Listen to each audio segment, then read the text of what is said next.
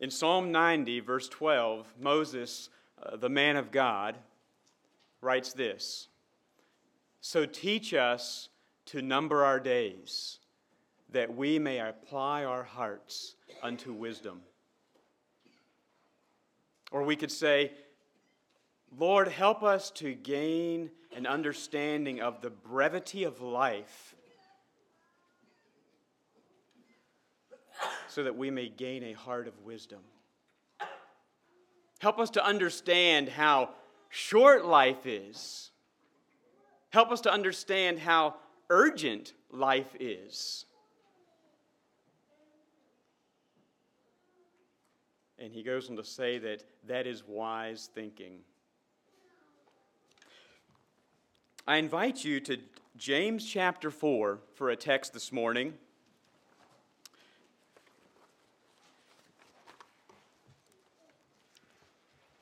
I've titled this message, "What is Your Life?" We'll be looking at the last few verses of James chapter 4, verses 13 through 17, and I draw that title from verse 14, where we read, "For what is your life? It is even a vapor that appeareth for a little time, and then vanisheth away."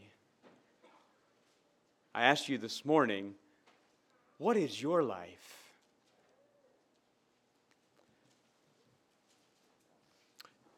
Now, it has been mentioned already this morning that various friends, family members have passed away recently. We've been dealing with that, going through some of that. We're also made aware of a number of people in Kentucky that lost their lives rather suddenly in some severe flooding there. The news is full of people dying. People have lost their lives in various shootings. And you don't have to look way out there, but deaths happen regularly around us in our own little town, some peacefully, some tragically. For what is your life? It is even a vapor that appears for a little time and then vanishes away. About 10 years ago, there was a certain expression that became very popular, at least among some in our culture.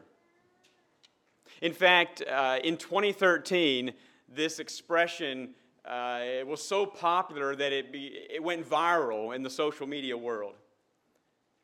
And that expression was YOLO. The acronym YOLO.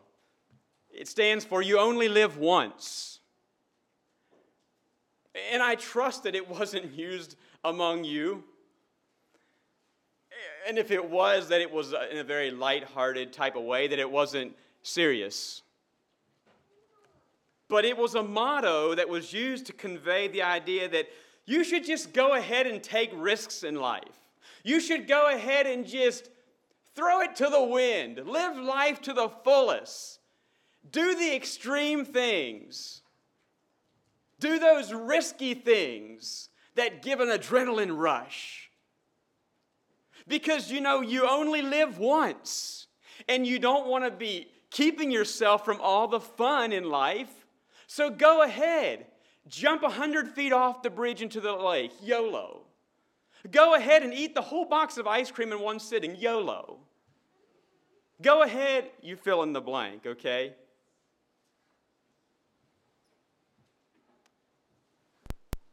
I find it interesting that in our passage here in James chapter 4, we find that James also believed in YOLO.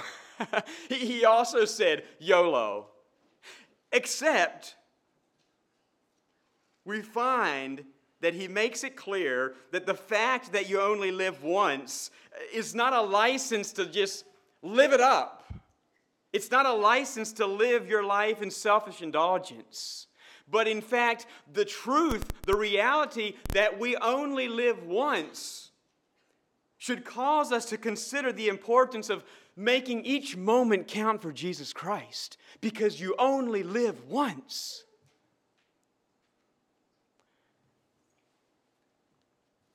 Let's read this passage here. James chapter 4, starting at verse 13. Go to now, ye that say, today or tomorrow we will go into such a city and continue there a year and buy and sell and get gain. Whereas ye know not what shall be on the morrow. For what is your life? It is even a vapor that appeareth for a little time and then vanisheth away. For that ye ought to say, if the Lord will, we shall live and do this or that. But now ye rejoice in your boastings. All such rejoicing is evil. Therefore, to him that knoweth to do good, and doeth it not, to him it is sin.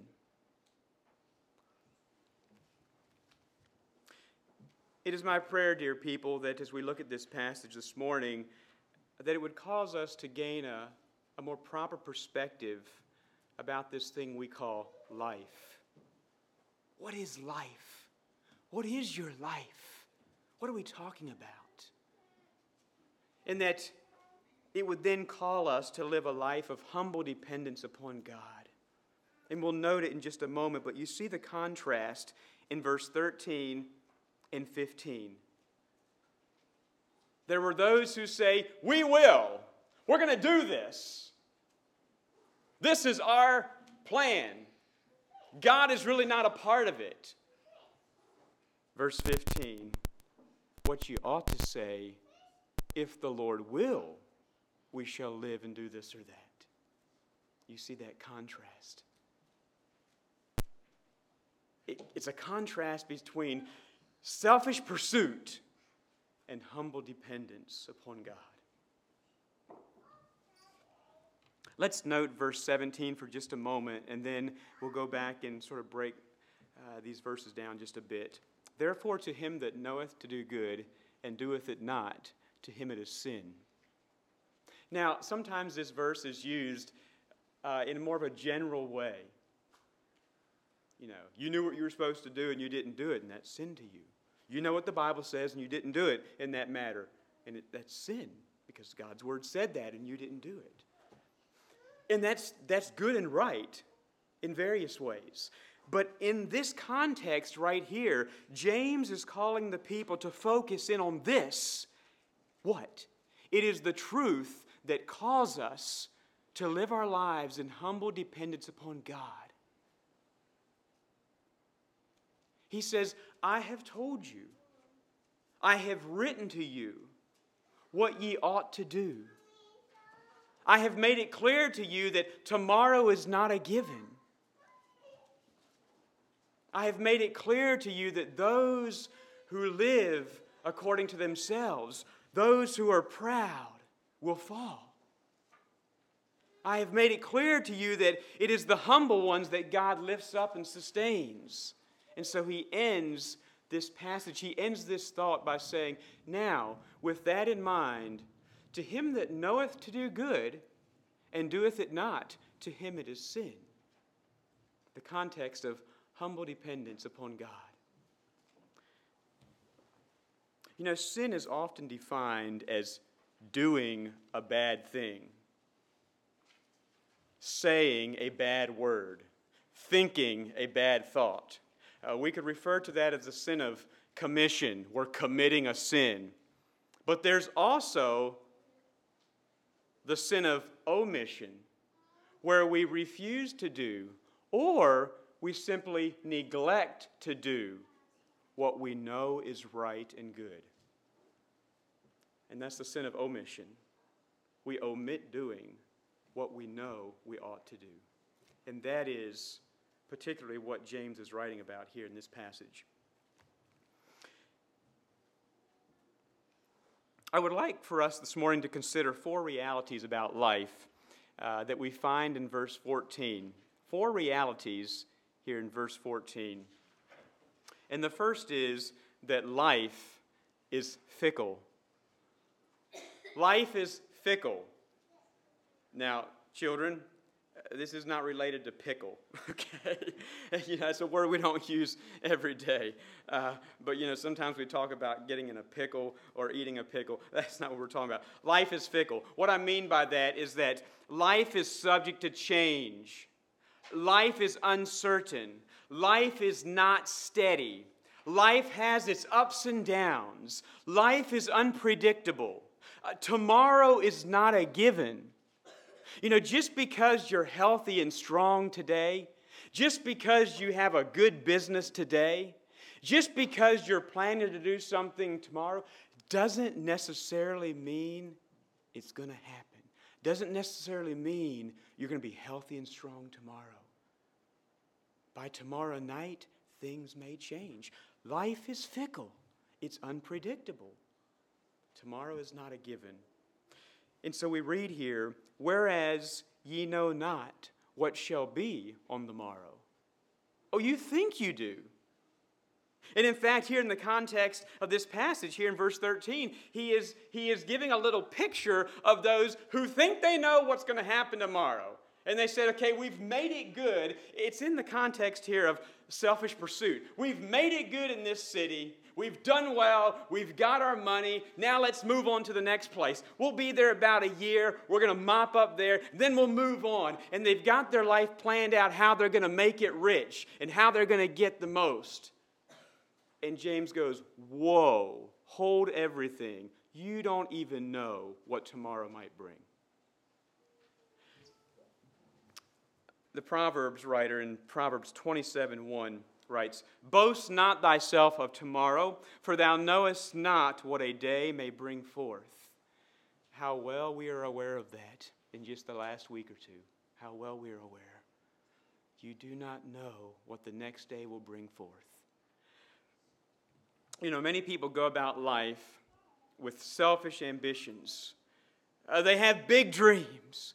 They have big plans. They're thinking of that big house they're building or the big business that they want to build or they're thinking about all these things. They have lots of aspirations and lots of dreams and goals in life and they're driven to make those happen and driven for them to succeed and they're thinking about, you could say, the American dream and they're thinking how lovely that seems or appears and that really is something they want to pursue.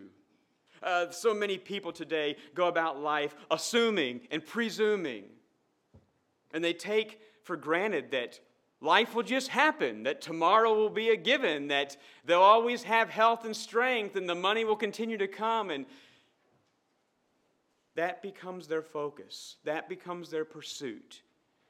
And then when something happens, when someone dies, when the money stops coming in, when they get a severe illness, when all of a sudden their whole world crumbles because they had put all of their focus, they had put all of their hope in the things that were uncertain, in the things that were not sure.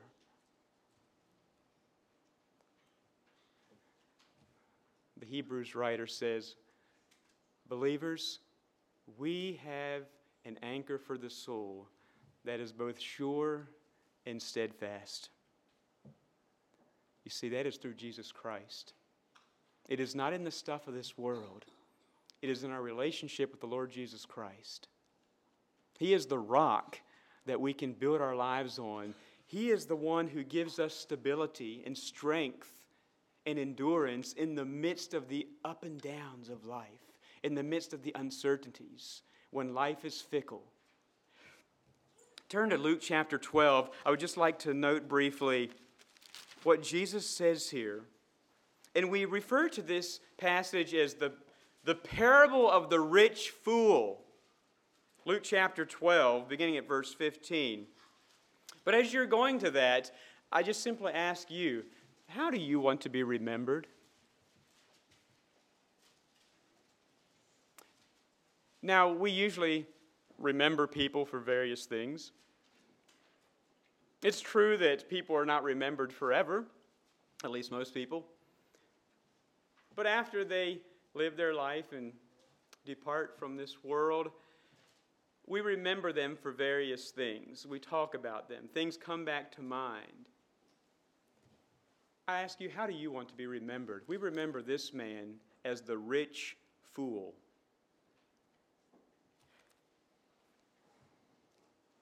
Verse 15 of Luke 12. And Jesus said unto them, Take heed and beware of covetousness, for a man's life consisteth not in the abundance of the things which he possesseth. Or in other words, your worth in life is not found in the stuff that you own. You see, many people today think it is. And so, if you are, the more you own means the more you're worth. And so, if that's the case, then by all means own more, because you're worth more. Jesus said, wait a minute. Your worth is not found in what you own. Verse 16, and Jesus spake a parable unto them, saying, The ground of a certain rich man brought forth plentifully.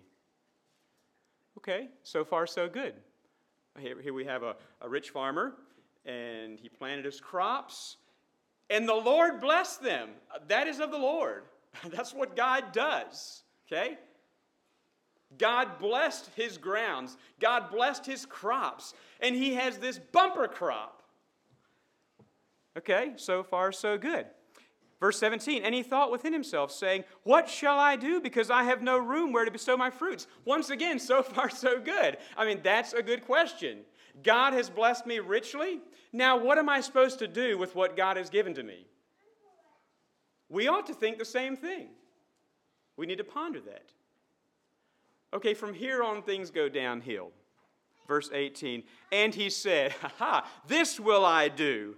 I will pull down my barns and build greater, and there will I bestow all my fruit and my goods. And I will say to my soul, Soul, thou hast much goods laid up for many years. Take thine ease, eat, drink, and be merry. Okay, notice that's what he said to himself. Notice what God said to him. But God said unto him, Thou fool, this night thy soul shall be required of thee. Then whose shall those things be which thou hast provided? And here is the conclusion on the matter. And these are the words of Jesus. So is he that layeth up treasure for himself and is not rich toward God. I would just like to note a few things here. First of all, I want you to note his proud spirit and his presumptuous planning. Note all the I wills. I will do this. I will do this. I will do this. Oh, really? This night thy soul shall be required of thee. You would like to do this. But no, I will do this. That's his mindset. Note the faulty assumptions he makes in verse 19, and I notice at least 3 of them. He assumes that the goods that he have laid up in his new big barn will last him many years. He assumes that. That's faulty assumptions, dear people. Secondly, he assumes that he will live long enough to enjoy them all. That's faulty assumptions.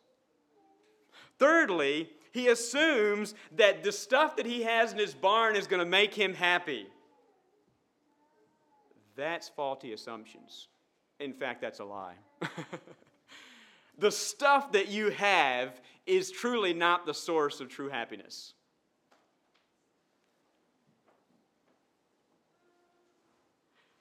Where was his focus? His focus was not on helping others. You see, he had all this stuff. God had blessed him richly.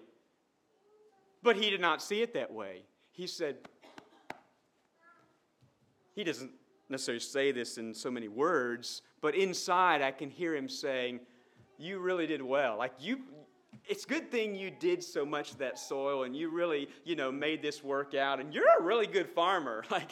Wow. You're a great farmer. And you have good equipment and you bought the best seed because you can. And wow, good job. Good job, He never once thinks about how he can share then his abundance with others because this is mine. He doesn't think about, did he go to church? Was he a Mennonite? He doesn't talk about how he could share with those in need. He doesn't even think about them. We don't have anything about the offering here, anything about giving back to God. He's stockpiling, and that's where his focus is. It's on that pile in the barn. That pile in the barn. I just ask you, where is your focus? As you go through this life, as you're building your business, as you're raising your family, as you're making your money, where is your focus? Is it on the stockpile in the bank, as it were? Is it on the huge investments that you're making and how that's going to play out well for you one day? What does Jesus say in conclusion? So is he that layeth up treasure for himself and is not rich toward God. It's a matter of wrong priorities, wrong focus. We need to move on here. What is your life? Life is fickle. Tomorrow is not a given. Therefore, we must learn to cherish each day that the Lord allows us to live. We must strive to live each moment for the glory of God, realizing that it's because of him and it's because of his blessing that we have what we have, and give him due credit for that. Secondly, I noticed, and we'll go back to James chapter 4.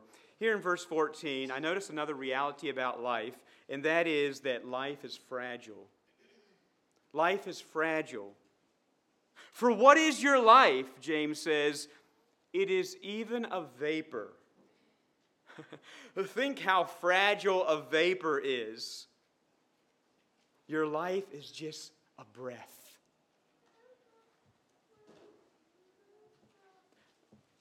How well I remember bringing our oldest child home from the hospital. Miles, he's now almost 17 years old, but I remember that day very well. I can picture it as I'm speaking right now. I can picture it in my mind very well. But, Kim and I thought that we were just, had life by the tail. Life was so good, and we were happily married, and I had a blue Audi A6, and now I had a little boy, and we were just, man, life is good, and I remember, we had this little baby, and we were at the hospital there for a couple days, and the nurses helped with that, and when he cried, they took him, and when he was hungry, they helped him, and all this stuff, and we were just, man, we like having babies. This is nice. Let's have some more of these, And so then I remember more particularly that when we went to leave the hospital a couple days later, things changed a bit. I can picture us coming out of the hospital with, and they wheeled Kim out with little baby Miles, and we got her in the car, and bye, have a good life, you too, and we went on, and we drove down Hamilton Boulevard. We didn't get even to just up past the police department there, and Miles started screaming. And the nurse was no longer there. And we kind of looked at each other, and something started settling into our souls. It was kind of like this, oh my. What have we gotten ourselves into? He was screaming. I stopped just up the street. There used to be a bread store. I stopped up there, and I thought maybe he was choking to death. I got out, and we fixed his strap around his neck and his car seat, and he just kept screaming. He screamed the whole way home. And we didn't know if we'd lose him or not. He seemed so fragile. He seemed so nothing, And here we were with this life in our hands and our responsibility. Praise God, we got over that, and life moved on, and we had more, so we must have enjoyed it. And so life moves on, but we think about life being fragile when it comes to little infants, or when it comes to elderly people, or maybe when it comes to someone who has a severe illness. We think about that life is fragile, like, whoa, they could die really quick, like, just like that. But I ask you, what about your life? Is your life fragile? What about strong, healthy, handsome people who are in the prime of their life? Is their life fragile? And I could mention different scenarios here, different stories from our past, even in our congregation, from Bevan to Brother Gerald, and others that we have loved and grown up with and friends with and were dear to us, how they were in different accidents or situations where, just like that, either their life abruptly changed or their life ceased here on earth, or we think of our friend Japheth Schrock, who one moment he was a strong 18-year-old boy, and the next moment he's gone, just like that. How is that? Or I think of the young Amish fellow a few years ago who was out turkey hunting one morning and didn't return. And they went to find him, and there he was dead. And couldn't figure out why. And they sent his body to the medical examiner in Richmond. And when they brought the report back, the report was no cause for death. What? No cause for death? Is God allowed to do that? Can God do that? Absolutely. Our life and breath is in the hand of God. He holds the keys. Dear people, no matter what stage of life you're in, your life is fragile. I don't care if you're a young, strong boy here, or if you're an older lady or man or a little child, your life is fragile. David had a proper perspective of this when he said, there is but a step between me and death. And I think that's a good perspective to cultivate in our lives. There's but a step between me and death. God is in the center of that step, okay? God knows it. God holds the key to our lives. And there is a peace that comes when we just simply trust Him in that. That my life is not in my hands. It's not in your hands. Ultimately, it's in God's hands. Thank you, Lord. I trust you in that. Now, that it should not lead to careless living, but instead it leads us once again to a humble dependence upon God. We won't look at this right now, but in the Psalms we have different descriptions of life. And one is the psalmist says that life is similar to a passing breeze that comes once and is gone. Only once. Just a passing breeze. Another place it says that our life is like dust. Think about how fragile dust is. If I put just a little pile of dust on this paper right here, I wouldn't have to do more than just do a light breath and it would be gone. I mean, you would not collect it anymore. It's gone. We're not like a rock. We're not like concrete. We're not like steel. The Bible says we're like dust. And gaining that perspective, I think, is helpful for us. I also noticed that in different of those passages in Psalms, along with the description of what life is like, it said that God remembers. God remembers that you're just like a wind that comes once and is gone. God remembers that you are dust. And that's a comforting reality to me, that God remembers that our lives are in His hand. We're not forgotten by God. Well, thirdly then, another reality that I see here in James chapter 4, verse 14. Another reality about life is that life is fleeting. Life is fleeting. In other words, life is short. Life is brief. We're here one moment and we're gone the next. What does it say in verse 14? What is your life? It is even a vapor that appeareth for a little time. It appeareth for a little time. In fact, life is like a dash. And I mean that in more than one way. But a dash is something that we do fast. We dash here and we dash there. There's the 100-meter dash. It speaks about something that is fast, something that is speedy. But there's another dash that I want us to consider a moment. If we would take just a little break and walk back here to the graveyard and walk around the tombstones, as we look at those tombstones and the messages on them, we would see on many of those stones that between the birth date and the death date is a little dash. You almost miss it. That dash represents the life of that person. That's sobering to me. That dash represents the life of that person. And so life is fleeting. I find it interesting that we often comment about the speed of life. It's just sort of part of our conversations. Oftentimes, maybe when we meet someone, it might be sort of a conversation starter, where we look at each other's children and we say, wow, the children are really growing up fast. Yeah, they are. Yeah, isn't that something? It sure is. Yeah, or, we might think about a week that we really enjoyed, and it's the end of the week, and we say, man, that week went so fast. It really did. Or maybe we haven't met someone since Bible school or since our growing up days, and we say, where has time went? In fact, I caught myself saying that to my friend Tommy at the bake shop earlier this week. Tommy and his wife were a part of the birth class, going back to Miles, were a part of the birth class with Kim and I.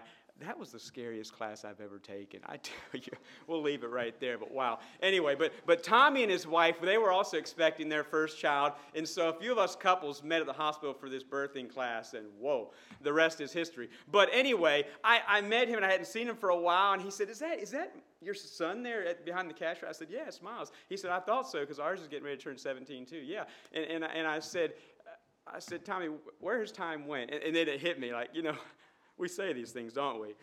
Anyway, but we reminisce about things of the past, or we reminisce maybe about our wedding day, and we say, it seems just like yesterday that we walked down the aisle. But we make a lot of comments about the speed of life. That's not a Mennonite thing, okay? That's not just a modern day thing. That's happened throughout life. In fact, let's turn back to the book of Job and just notice that he did the same thing. Job did the same thing. He often commented about how fast life goes. And mind you, he was speaking about this when he was in pain.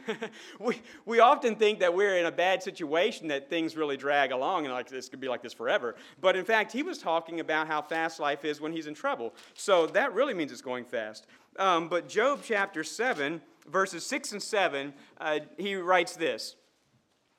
My days are swifter than a weaver's shuttle, and are spent without hope. Oh, remember that my life is wind. Mine eyes shall no more see good. Now, you understand that Job was in a time of depression. Okay, he was suffering in more ways than one, and so it sounds rather pessimistic here, but that's just what he was going through. But he notices the speed of life. Next chapter, chapter 8 and verse 9. Now, this is Bildad speaking. He says, for we are but of yesterday and know nothing, because our days upon earth are a shadow. Shadows are fast. Children, have you ever tried to catch your shadow? Ever tried to catch your shadow? You probably never caught your shadow. Shadows are really fast. And here he says that my days upon earth are like a shadow. One more, chapter 9. Verses 25 and 26. Now my days, it seems like life is getting faster. He says, now my days are swifter than a post. What does that mean, children? A post? A fence post? They're not. What? No, he means a runner. Okay, back in the olden days, they would call like a runner who was delivering news from one town to the next. They would dash from one town to the next because they didn't have internet or smartphone or telephones or anything. And so they were referred to as posts. They would run the news from one, and they would go fast because it was important. He says, now my days are swifter than a post. They flee away. They see no good. They are passed away as the swift ships, as the eagle that hasted to the prey. Okay, so anyway, life is fast, and Job was aware of that too. let me just say that for the unbeliever, the ever-fleeting nature of life causes him to sigh with weary hopelessness and say, I mean, what's the point anyway? I mean, life is so fast. Life is just rush, rush, rush. And I wanted to enjoy this, and now it's all past. And I say, for the unbeliever, along with that just comes a weary exhaustion. There's no point. Or maybe the unbeliever sort of has the attitude of that of Solomon when he said, all is vanity, all is vexation of spirit. It's just a chasing of the wind. And yet, dear people, for the believer, this dash of life causes us to consider the importance, once again, of making each moment count for Christ. And it reminds us that we must first and foremost pursue with a passion those things that have an eternal impact, those things that make an eternal difference, eternal value. Think of your wife. Think of your children. Think of your neighbors. Think of the brothers and sisters in your congregation. Invest your life in those things that have eternal value, because you're only here once, and life is quick. And if you spend it on other things, you'll regret it. You'll look back and say, why did I spend all my life pursuing that which is just nothing? You see, it's been said that it is only souls that you can take with you.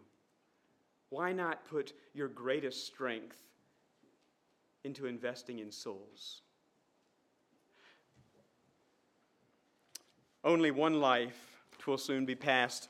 Only what's done for Christ will last. Lastly, then, I notice in James chapter 4 that life is finite. Life is finite. What do I mean by that? Well, when we think of God sometimes, we think of God being infinite. We use that word. And His love is infinite. His power is infinite. In other words, it never ends. It goes on and on and on. It's infinite. But life is finite. In other words, life is limited. Life is measured. Life is restricted. There are boundaries in place. We are not here forever. And so James writes in chapter 4, verse 14, "For what is your life?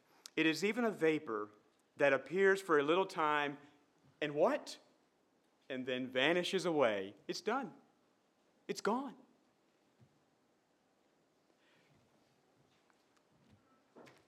I find it interesting, and yet I understand, that people go to great lengths to stay alive.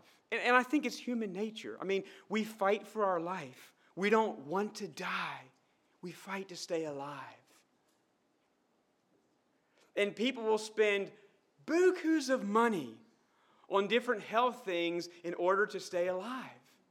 But dear people, it doesn't matter how much money we spend on health products. One day, unless the Lord returns first, we will die. Each and every one of us. We will all meet our end one day. Death is a part of life that we just simply cannot get around. And so, in Ecclesiastes chapter 3, we read this, verse 1, "To everything there is a season, a time to every purpose under the heaven, a time to be born, and a time to die." That's just how it is. In verse 20, "All are of the dust, and all turn to dust again." Job 14, verse 5, "Seeing his days are determined, the number of his months are with thee. Thou hast appointed his bounds that he cannot pass." I like how the New Living Translation renders that. He says, "Lord, you have decided the length of our lives. You know how many months we will live, and we are not given a minute longer." You know. You have boundaries that are set around our life. You know us from beginning to end. You know when that moment will be. And we will not live a minute longer. Dear people, we are here on the Lord's time. We really are. And so, yes, life is fickle. Life is fragile. Life is fleeting. And life is finite. And so with these sobering truths in mind, James says we need to put away all our presumptuous planning. We need to do away with that proud spirit. What does he say in verse 16? But now ye rejoice in your boastings. All such rejoicing is evil. And instead, we must live a life of humble dependence upon God. Verse 15, for that ye ought to say, if the Lord will, we shall live and do this or that. By the way, what is the point of saying Lord willing? Maybe you think it's kind of a churchy thing or something that we say sometimes across the pulpit, like we're planning to have this special meeting, Lord willing. Or something that we write alongside or at the end of an important document or something. Dear people, it's much more than that. But I say, what is the purpose of saying Lord willing? Does saying Lord willing change what happens? No. Does saying Lord willing, does that make life less fickle or fleeting or fragile or finite? No. Does saying Lord willing somehow, is it like the magic wand that changes the truth about life? Not at all. Saying Lord willing does not change the circumstance per se, but it changes you. You see? It changes me. Because it's awfully hard for a proud person to say, I plan to do this tomorrow if the Lord wills. That just grates against their flesh. I mean, what does God have to do with it anyway? I mean, that's what I'm doing, period. It takes humility to say, Lord, these are my plans, but you know best. This is what I intend to do. And we ought to make good plans. God expects that we use wisdom and make plans. And I know that we do not always get it said. We do not always say, Lord willing, along with everything. And yet it must be the attitude of the heart. Lord willing speaks of obedience and submission to the Word of God. Lord willing means that we are consecrating all of ourselves to God. Our lives, our dreams, our aspirations, our bucket list, everything we've always wanted to do, we're consecrating those to God. Lord willing means that we understand that God is sovereign, that He is in control, that He holds our very life and breath in His hands. He holds the keys to our life. What does keys mean? It means power. It means authority. It means control. God holds the key to our lives. When someone has your car keys, when someone has your house keys, they've got the car, they've got the house. God holds the keys to our lives. He is in control. Our lives are in His hands. We ought to live our lives in humble dependence upon God. And I call you to that this morning. Once again, Psalm 90, verse 12. So teach us to number our days, that we may apply our hearts unto wisdom. Or, Lord, help us to gain a proper perspective of this thing that we call life. Help us to understand that life is short. Help us to understand the brevity of life, that we may gain a heart of wisdom. Let's pray. Lord, you've blessed us so richly with another opportunity to dig into your word. Oh, Lord, these are precious moments for us. These are moments of gaining a better understanding of your will for our lives. And although, Father, I confess that they sometimes fly against our flesh and against our will, we know and we understand that it is through obedience to your word and surrendering, submitting ourselves to you, that there is beauty and that there is joy and that there is a peace that the world cannot understand. And so, Father, I pray that we would accept these words with a grateful heart, with a willing spirit, and I pray that you would do your perfect work in us and help us, Lord, to not only understand for ourselves the importance and the urgency of life today, but help us to also use that as a means of evangelizing and sharing with others about eternal matters. And we thank you in Jesus' name. Amen.